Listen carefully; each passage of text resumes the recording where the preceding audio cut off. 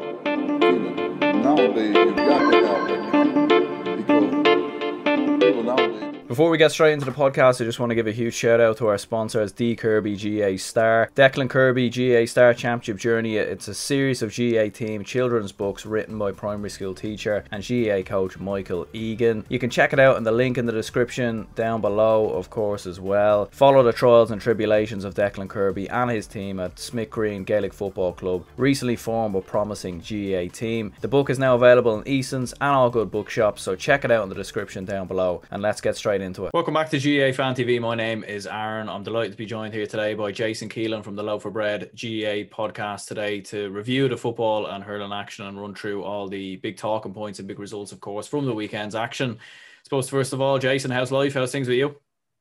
All good, yeah. Thanks for having me on again, Aaron. Today is I suppose for myself a big enough day. I'm launching the first ever GA Global podcast series today, so it's going to be running from today, twice a week, every Monday and Thursday from now until middle of 2022 by the looks of it. So 60 to 70 GA clubs around the world coming on. Got a bit of a thing today with O'Neill's as well, doing an offer to do a giveaway with it as well, which is nice. So yeah, it's been a good weekend apart from the weather. Otherwise, it's been pretty good.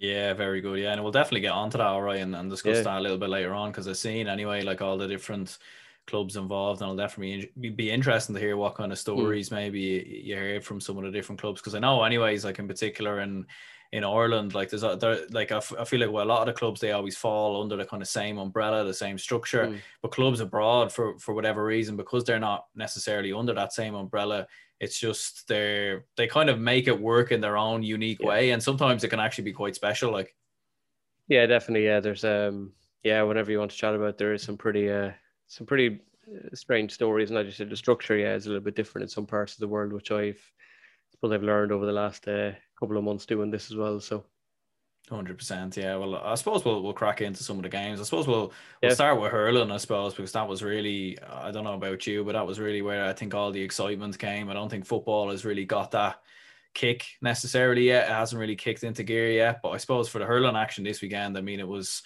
something else. I mean, there was so much action, so much talking points all together across the 4 games and the Joe McDonagh Cup games as well. Yeah, there was definitely. I suppose everyone is talking about James Owens today and the famous penalty that, as I saw on Twitter last night, it technically by distance happened closer to the Ennis Road than it did to the goals, which I thought was such an unusual one. I don't get it. I know Brian Lohan was so upset and angry after the game. You could tell it in kind of the way he said it. There was probably, if you took the camera off me, probably went, putting fists through walls and everything. It was a kind of a shocking decision. I know when I was looking at it very quickly, I thought the foul was more kind of guy lost his feet and took him out of it, but it was, I can see it now, it was very deliberate. But at the same time, to give it as a goal scoring opportunity, I think it's mental, as some lads are saying online. The next step now is bringing in VAR into the game, and that will just, the rules just. I know Brian Lohan said he didn't defend against the rule, but at the same time, it's been implemented in very strange ways. Like, you have a penalty for that, which is, I don't know how many yards away from the goal, and then there were other incidents over the games yesterday and Saturday where there was very little given, even though it might have been 26, 27 yards out. Like, it is the talking point of the weekend. Sadly, it's kind of overshadowed some of the other, great things that happened as well. But it has to be kind of talked about. Like, it's absolutely ridiculous in many ways. Yeah, 100%. Like, it was a horrendous decision in many ways. Like, and I think it was definitely one decision that definitely shocked everyone when they seen it, because like again, like what you said, like that image obviously that was going around on Twitter where everyone's seeing that it was very much closer to the Ennis Road. Yeah. Like, and yeah, I'm not too sure like what the crack is really with the whole rule changing, because I know Joanne Canwell on the Sunday game was saying it doesn't have to be a clear goal scoring opportunity, it just has to be a goal scoring opportunity.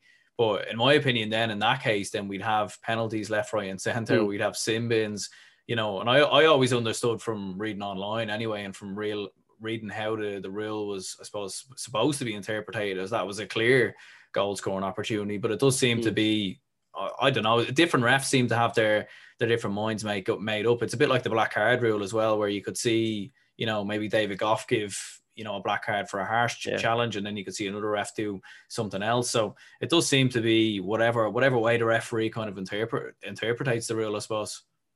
Yeah, and then, potentially just as a scenario, you could have a team, who need a goal in the last puck of the ball. They put everyone forward, everyone is back.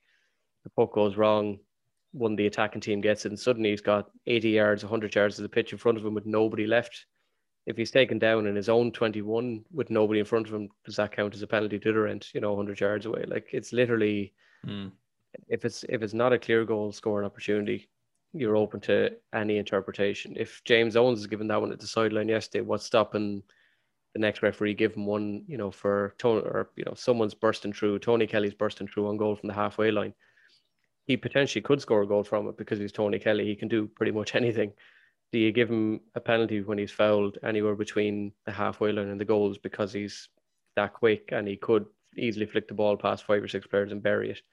It's pure judgment. It makes no sense. I don't get it. I don't get it at all. I didn't get that decision yesterday. I don't think anybody really did. I think anyone online who was trying to defend James Owens is just trying to do it just have two sides to an argument. It's the most one-sided argument decision I think I've seen this season, and probably won't see anything worse than that. That was the worst decision I've seen by a long way. There was a couple of other, non-interesting ones over the last day or two as well. Like, there was one in the Longford match as well, which I was kind of going, well, how is that not a penalty and something else as well? But, if it's up to interpretation, you're going to get wild decisions, and we're going to be talking about them instead of talking about, lads who scored 110 or 112 or whatever it is to score in a match. We're going to be talking about refereeing decisions, which is, although it's interesting, it's not, it takes away from the glory of the players as well. So yeah, like, I think maybe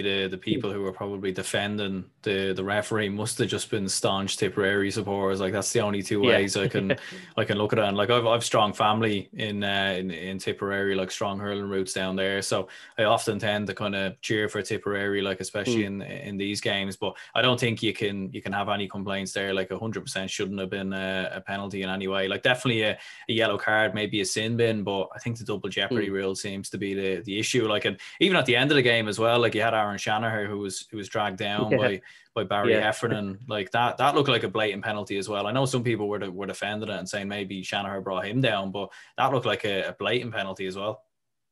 Yeah, at least though, if you're going to, like, you could at least, the fact the umpires are there beside you, you could have at least stopped the game and got in and asked him. Like, he'd no qualms about giving a penalty on the sideline, basically almost in the stand, but yet something quite dramatic, almost in the small square, 2 umpires nearby. It would have been quite easy just to wait once the ball, even stop the game or wait till the ball's out and just go, lads, did you see anything? Like, there was nothing said about that one. And it looked pretty clear in real time. We obviously don't have the benefit of the replays at home, but it looked pretty clear that it should have been a penalty. And they were outscored 2-4 to 2 points or whatever it was in that, space of time with the man gone. So it really killed the game. It destroyed the whole game, really, because up until then, like, I kind of thought Tipp would walk it in many ways, and it kept getting close, and then it was 110 apiece, then it was 111 apiece, and then suddenly you kind of felt like, oh well, Tipp are going to stroll this now, they could afford to hit plenty of wides. They hit a few bad balls in as well into the forwards. They still kind of strolled through it in the end, and it was a pity because it had the makings of an absolute classic game, and in the end it's destroyed by one decision or 2 decisions maybe. So yeah, the momentum definitely spun all right. Like what you said, like, Tipp outscored Clare 2-4 to 1 in that 10-minute spell when Aidan McCarthy was in the sin bin. And I suppose looking at the result itself, because obviously there was still a game that took place despite all the madness of the refereeing decisions. And I suppose for Tipperary, like, they can come out of the game and they probably weren't at 100%, like, they probably weren't at their absolute best. But I suppose they'll go into the Limerick game with a bit of confidence, knowing they're back in a Munster final and that they've come through this game, I suppose, without being at their absolute best, and I suppose got a bit of help from the referee along the way. Yeah, it probably will, I would say, be the game of the season, really. It's very hard to see, Galway were so poor against Dublin. Now, Dublin, in fairness to them, were very good, but you have to think Munster hurling is still very much where it's at. in terms of the games you want. Tip, yeah, will go into that game knowing there's at least 2, 3 more gears left in them. Forwards shooting was pretty good in fairness, but probably still could have been stronger. They had was it Ivor Quilligan who they're up, or the keeper anyway, like, making saves, some pretty cracking saves. And again, they get totally overlooked. Like, there's not a mention of those saves. Yeah. Today it's all just about the referee. Like, there were some, one he made with his foot as well, and one that was bobbling in front of him. Like, you don't talk about any of those. So um I think Tip, I hate making predictions because all my predictions have been shocking this year, like a lot of people, but I'd like to think Tip will be thereabouts at Limerick. I think Limerick though also have plenty to give, like plenty more gears to go. They're probably strolling in some ways, I suppose, in terms of their own standard that they've set. And but it could come down to the fact that they're such a physical, muscular, tall, strong team that you'd be just kind of wary for Tip of whether they have enough in the tank to actually beat them. But I'd like to think that it would be, especially with a few fans in the stadium as well. Jesus, the difference it made at the weekend was outrageous. Just hearing a few screams here and there, like that wasn't just one person on a bench, actually hearing like 100 or 200 voices screaming. Even the booing at the end, as much as you hate to see it, I was like, Jesus, great. Like, there's people here, to actually boo. So I think all that adds to it. I think the fans certainly will make a difference as well. Yeah, like even in the Wexford Kilkenny game as well, like the atmosphere there looked, brilliant. Like, and you can tell that the atmosphere just plays into hurling, it plays into the flow of the game and the way the game moves and the way possession is recycled and chances are created. And like what you said there, like, yeah, Quilligan made a number of good saves as well. Like, I remember Shamey Callan had a couple of chances and Jason Ford as well. Like, and I suppose for Clare, they just kind of ran out of steam a little bit, I felt anyway, in the second half, I suppose, with few wides that you probably wouldn't normally see from the likes of your Tony Kellys and a few other players as well. Like, obviously they're going into the qualifiers now. It's going to be tough for them, I suppose, to go on and potentially reach an All-Ireland semi or potentially go on from there, because when you look at the teams that are in the qualifiers now, it's going to be tough for them. Yeah, I suppose at least I suppose in one way they have the benefit of it.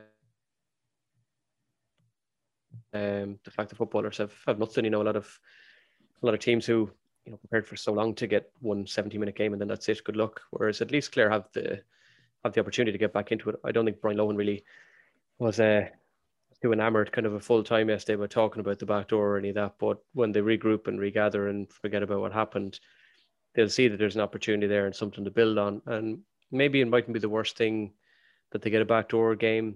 It could be someone that they're well able to take on and well able to beat, and it might just be a case of, hopefully it doesn't come down to it, but it could be like a shooting practice kind of thing for them where they maybe just need to beat someone quite convincingly just to sort of put their name out there again. But yeah, of course they'd rather not be in that situation. Of course, neither would Tip either, but at least they have the benefit of it in some ways, which I think, as they often say in the back door, it kind of stands to you to have a bit more practice under your belt, especially the last year and a half, having had so few games overall, that it mightn't be the worst thing for them. They might reappear again in the last four. I think a final is pushing it maybe for them a little bit unless they really up their game. And I still think there's too much of an over-reliance on Tony Kelly to do everything. So yeah, I don't see them being in the final. Sorry to all my family down in Clare, but I just don't see that happening. So yeah, like I'll definitely be tough for them, all right. Like, especially when you look at the route, like having to go all the way from here will definitely be tough. I suppose Cork and Limerick, like we'll touch on that game. Obviously, Limerick won that 222 to 117. I suppose not perfect from Limerick, but they got the job done anyway. And I suppose in the most Limerick fashion, when you look back at Limerick over the past couple of years, where they haven't always been at their best, but they do enough to get the job done. yeah, it's probably a case, I suppose, for them of maybe John Kiley not wanting to show his hand too much, especially going in as, the red hot favourites, and maybe just not wanting to give too much away. Sort of got through, as you said, got through what they needed to do.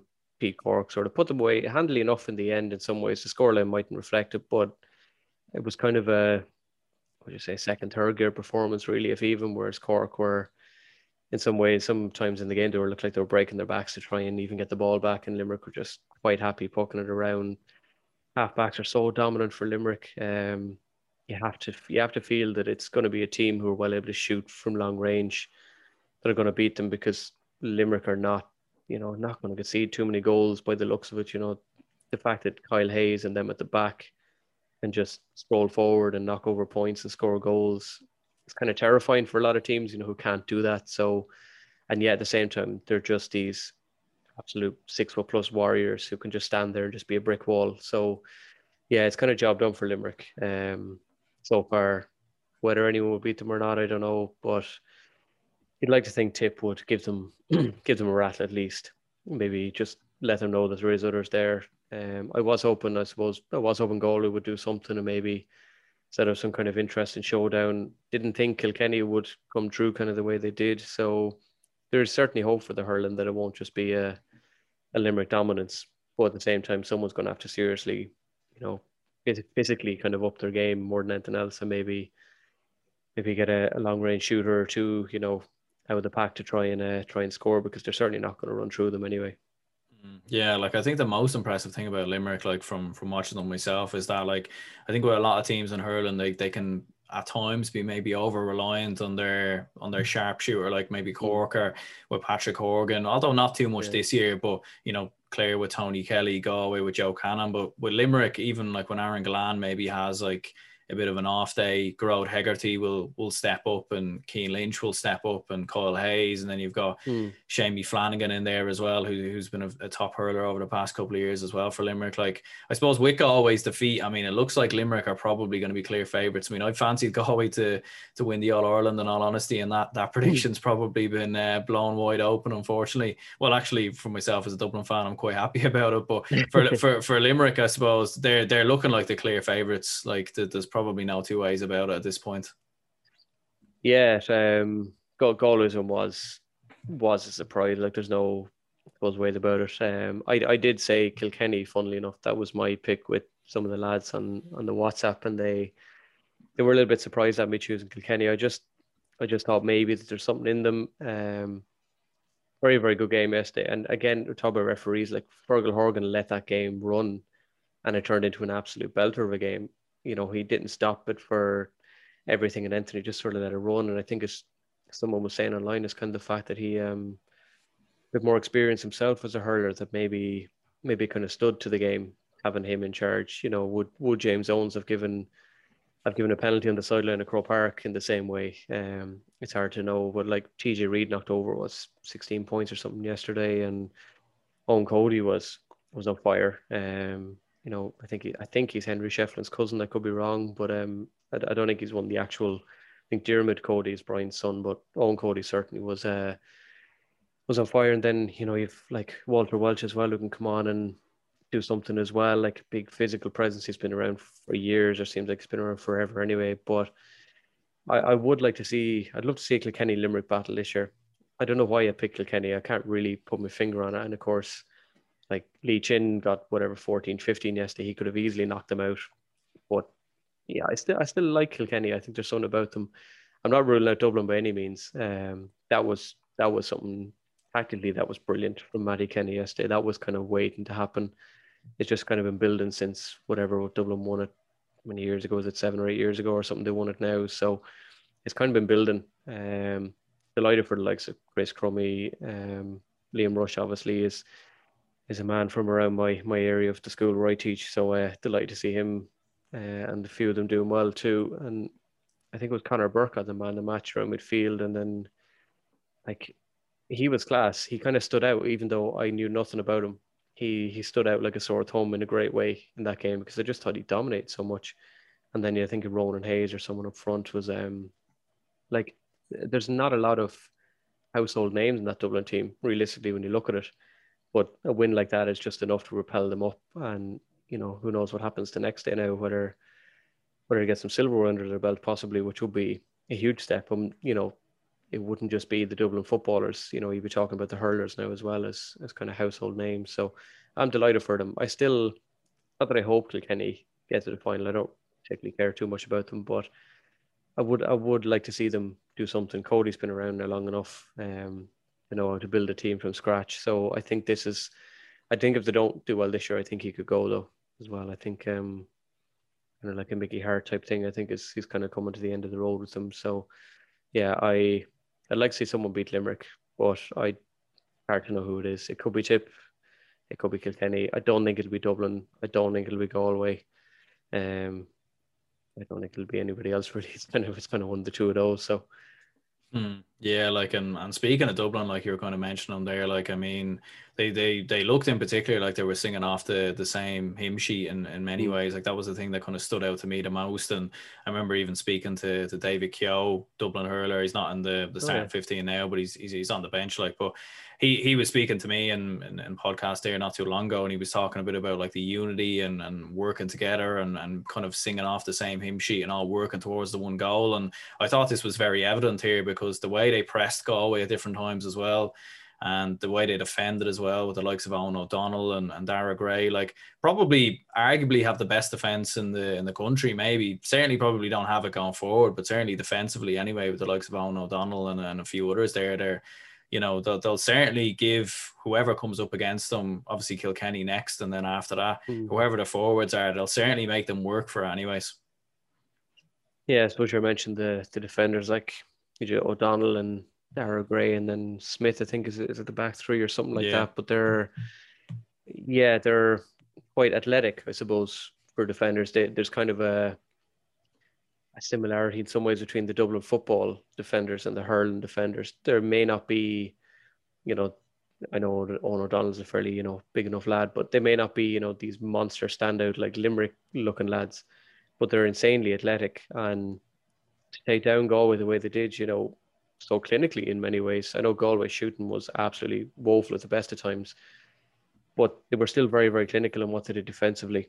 To stop till Conor Cooney and Whelan and all these, to kind of keep them as low a score as they kept them was quite impressive, because although it's in Croke Park, like Galway are no strangers to Croke Park. Like it's not like they were like overawed by this giant pitch, like Westmeath might be when we go up there, that kind of thing. But it should have been what everyone expected, like an absolute walkover for Galway. But I thought a huge credit to Dublin, right from Alan Nolan. Like I just think he's such a good keeper and so assured. Like, but never will probably not get mentioned at all when it comes to, unless Dublin go far, like for an All-Star, that kind of thing. It'll be like Ivor Quilligan and them who'll be getting it, for the few saves they made on TV or whatever. Still a great keeper, but I just think one more win would propel the Dublin hurlers up to kind of that level that they need to be at. If you take Kilkenny out in Croke Park, like you're assured of some sort of heroic status for the future anyway. So yeah, they're definitely assured. As I said, I'd love to know a bit more, love to see a bit more of them, because the likes of Burke and Hayes and them, very new to me, didn't know a lot about them until the weekend, when suddenly I was like, who the hell is this lad, banging in 1-3, and who's this lad dominating midfield? Like didn't come about overnight. It's just hopefully now that it sticks and they just push on from it.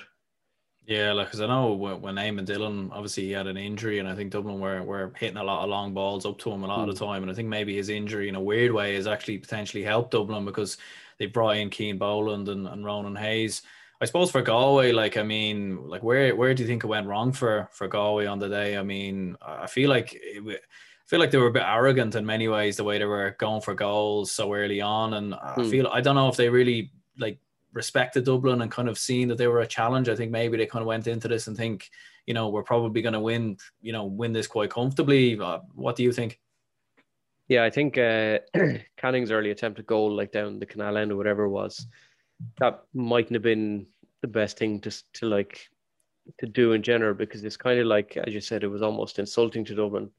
It was like, well, look what I can do, from so far out. I'll just rattle you and put you away by half time.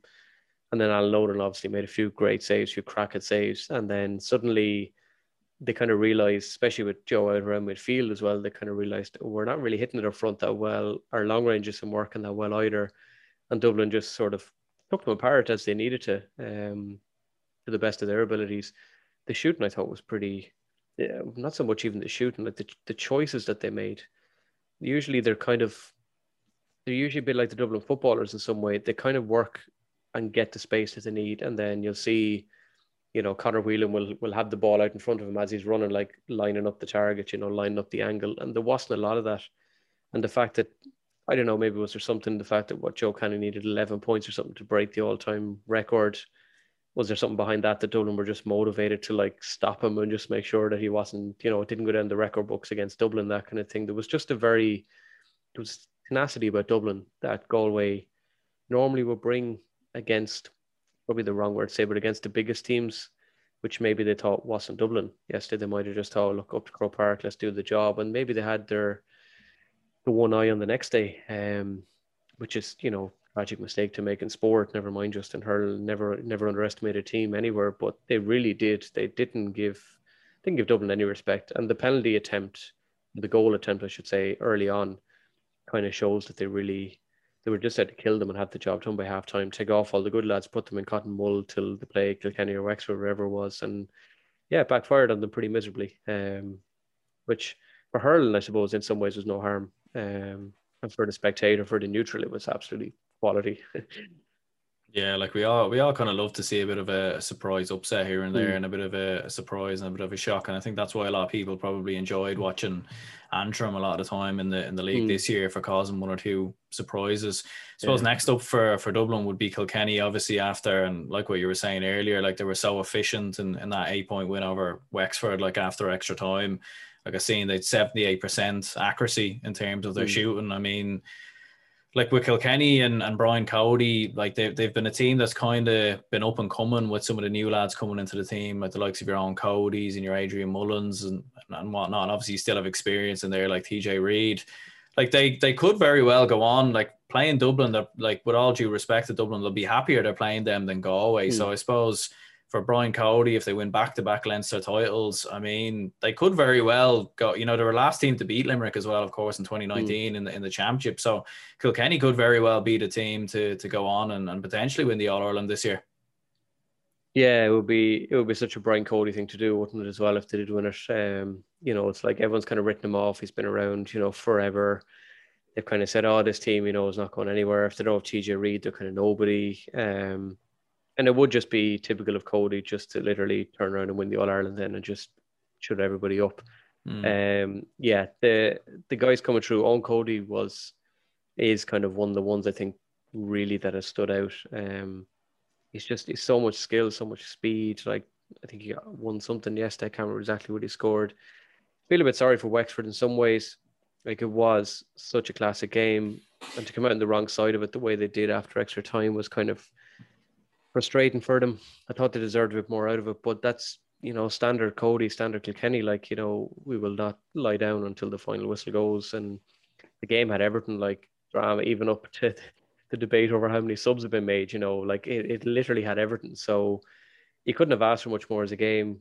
I still, as I know I've said already, there's something about Kilkenny. I don't know what it is. I can't put my finger on it. To just, they're the kind of like, annoying person who just won't go away, or that person you just want to kick out of the WhatsApp group and they just won't leave, they could still be there at the end of the year. And it wouldn't surprise me in some ways if they got to the All-Ireland final.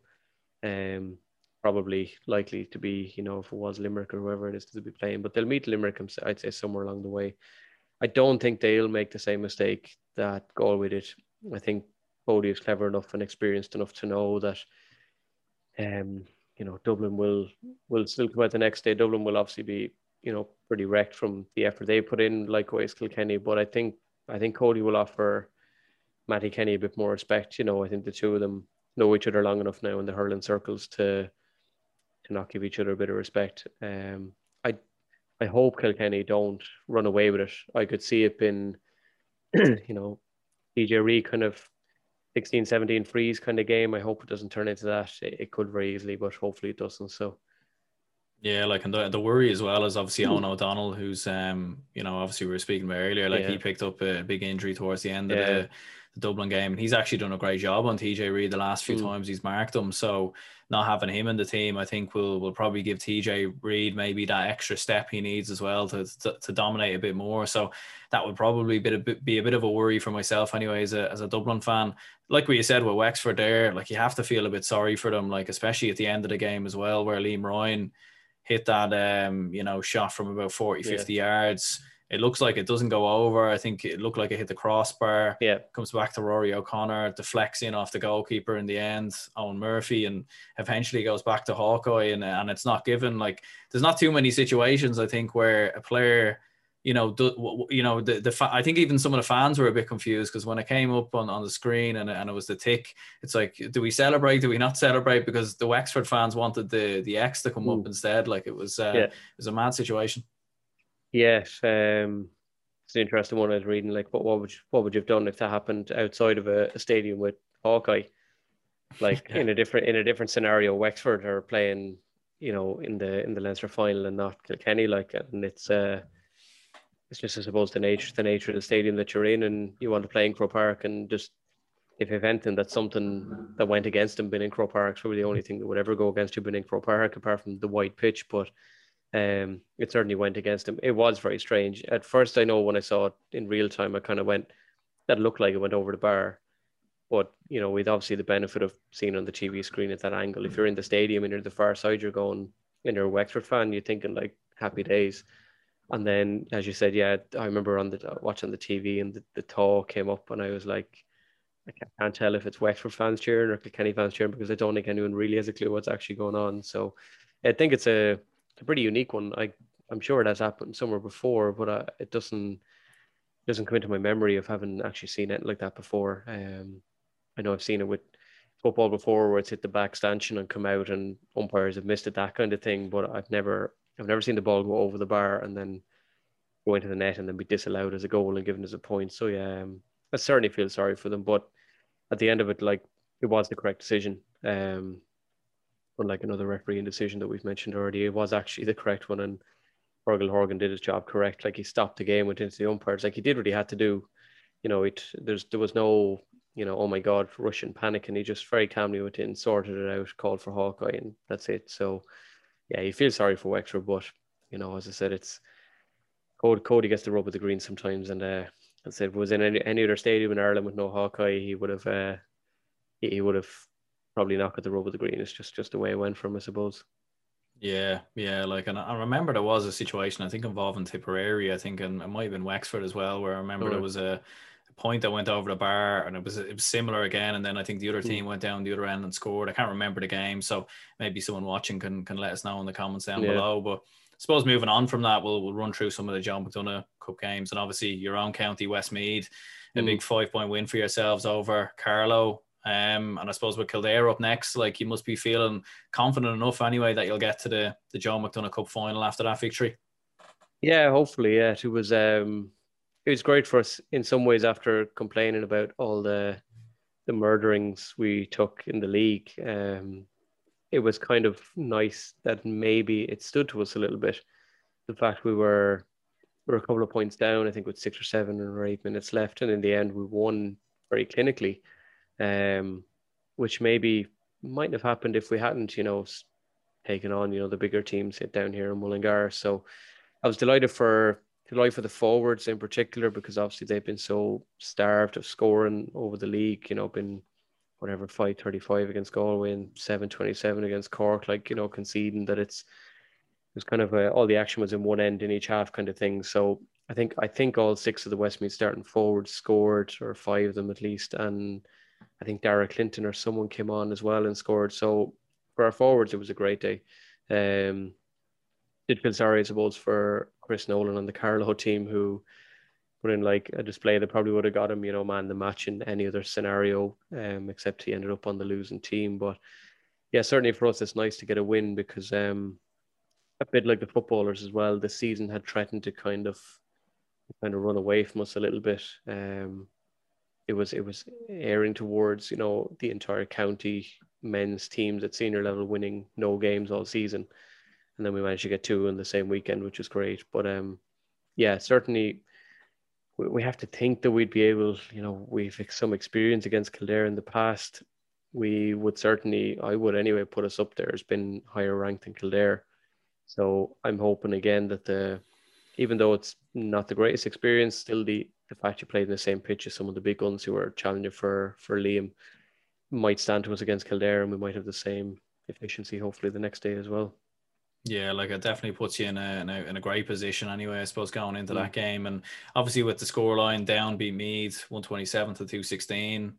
But of course Kerry beat Down last week, and they play Meath on the final day. So you'd have to feel, with all due respect to Meath there, that it's probably going to be Kerry that you would face in a Joe McDonagh Cup final if you do come past Kildare. How would you feel going into that? I mean, Kerry obviously in the Joe McDonagh Cup final last year certainly have a lot of experience in their team, and they've certainly been a county building towards the Liam McCarthy as well. Yeah, we've I can't remember exactly dates and stuff, but I know they've beaten us before on a couple of occasions, I think. And yeah, of all the teams that are left, it's certainly the one I'd be most wary of. I've seen a little bit of Meath in the hurl as well. I know Mickey Burke, I know, still lined out for the Meath hurlers as well. A good podcast guest as well. And if he's listening, no offense, Mickey, but we definitely beat you. But yeah, Kerry would definitely be the ones that I would be most concerned about.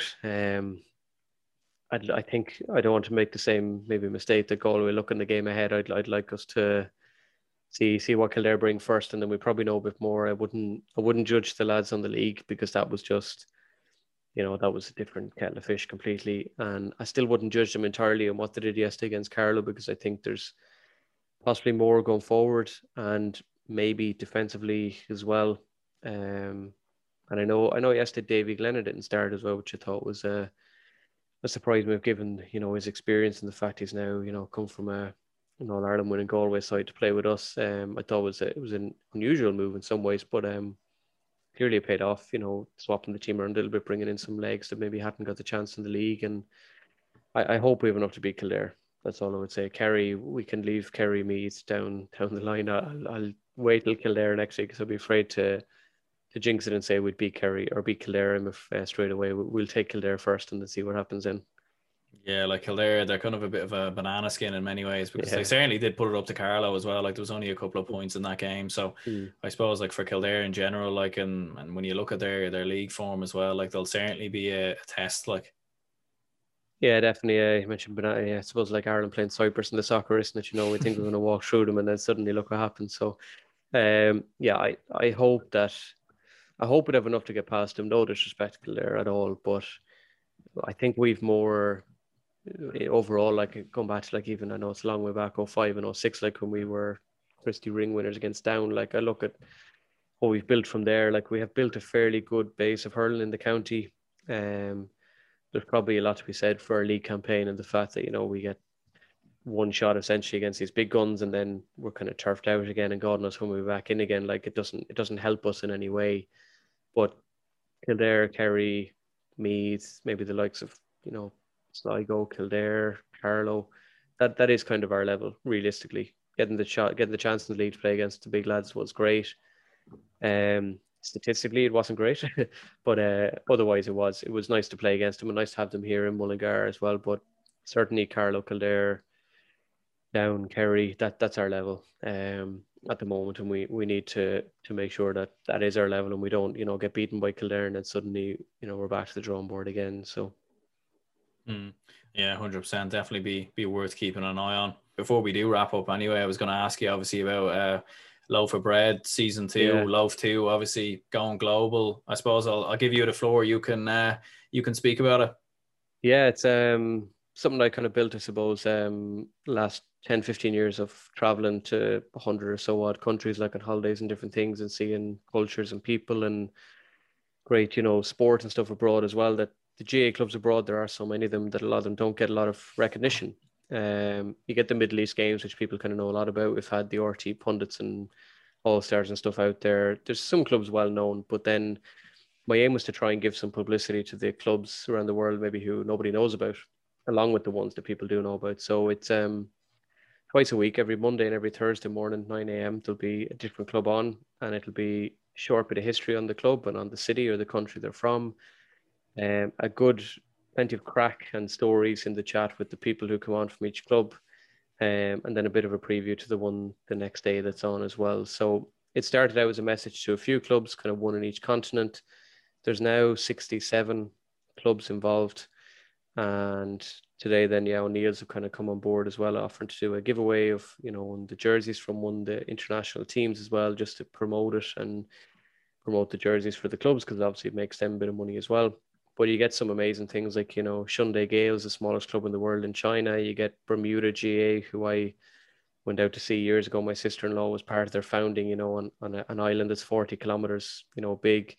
Argentina GA, where you meet a guy called Stevie Thomas Cartiledge in the middle of Buenos Aires, who comes on and tells you that he's related to Morris, Conn and Cian O'Callaghan. Like these are the things that you find that you would never find, and a lot of people don't even know these places exist, these clubs exist. So yeah, definitely worth tuning in. Anyone who's into the GA at all, it's never been done before in the history of the GA. So it's a new one, and I'm just trying my best to build the audience for the clubs more than anything else, because it's those people who listen who will buy the jersey and support the clubs, and we'll give them a bit of a platform to be heard. So that's kind of where it all came from. But yeah, definitely, if anyone listening wants to check it out, that would be fantastic. Yeah, 100%. Like definitely, like us, like what I was saying earlier as well. With a lot of different clubs, like they kind of make their own way of making it work. Like I was on the J1 in San Diego there a few years ago. I didn't play for the club over there, but I know a few lads that I was living with were playing a bit of hurling and a bit of football, and some of the stories they were coming back with as well about like different people trying to make it work. And cause sometimes over here, like if you have a pitch and you try make it work with cones or whatever, like sometimes like these clubs can be very creative with different ways that they make it work. Like they might not have a pitch, so maybe they'll find the beach somewhere, or they'll find different ways to make it work, which is certainly quite fascinating. Yeah, you'll if you listen to any of the episodes, number 1 today is with Geelong Gales out in Australia. It's actually a Raheny man, Johnny from Raheny is out in Geelong Gales, and he was talking all about it. But yeah, over the next 8-9 months, twice a week, some of the stories that come out are brilliant. And then I've got some crack questions to ask them as well, like about Father Ted and choosing between Marty and Des and all that kind of thing, the usual stuff to get the chats going and have a bit of crack as well. So but yeah, we've every continent covered, every GA association in the world covered, right up to Luleå Gales, who are up in the North Pole of Sweden, right down as far as Mars Rangers in Auckland, South Africa Gales, Argentina as far west in the world as Mulholland in Los Angeles, right across to Japan GA, lads in China, a couple of teams in China, Vietnam, Bermuda, Myanmar, everywhere. Basically, you name it, I found a club. So it's going well.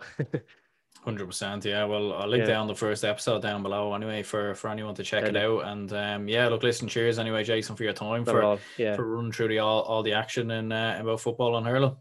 Yeah, pleasure, and thanks so much for having me on. I'll talk to you again soon, hopefully.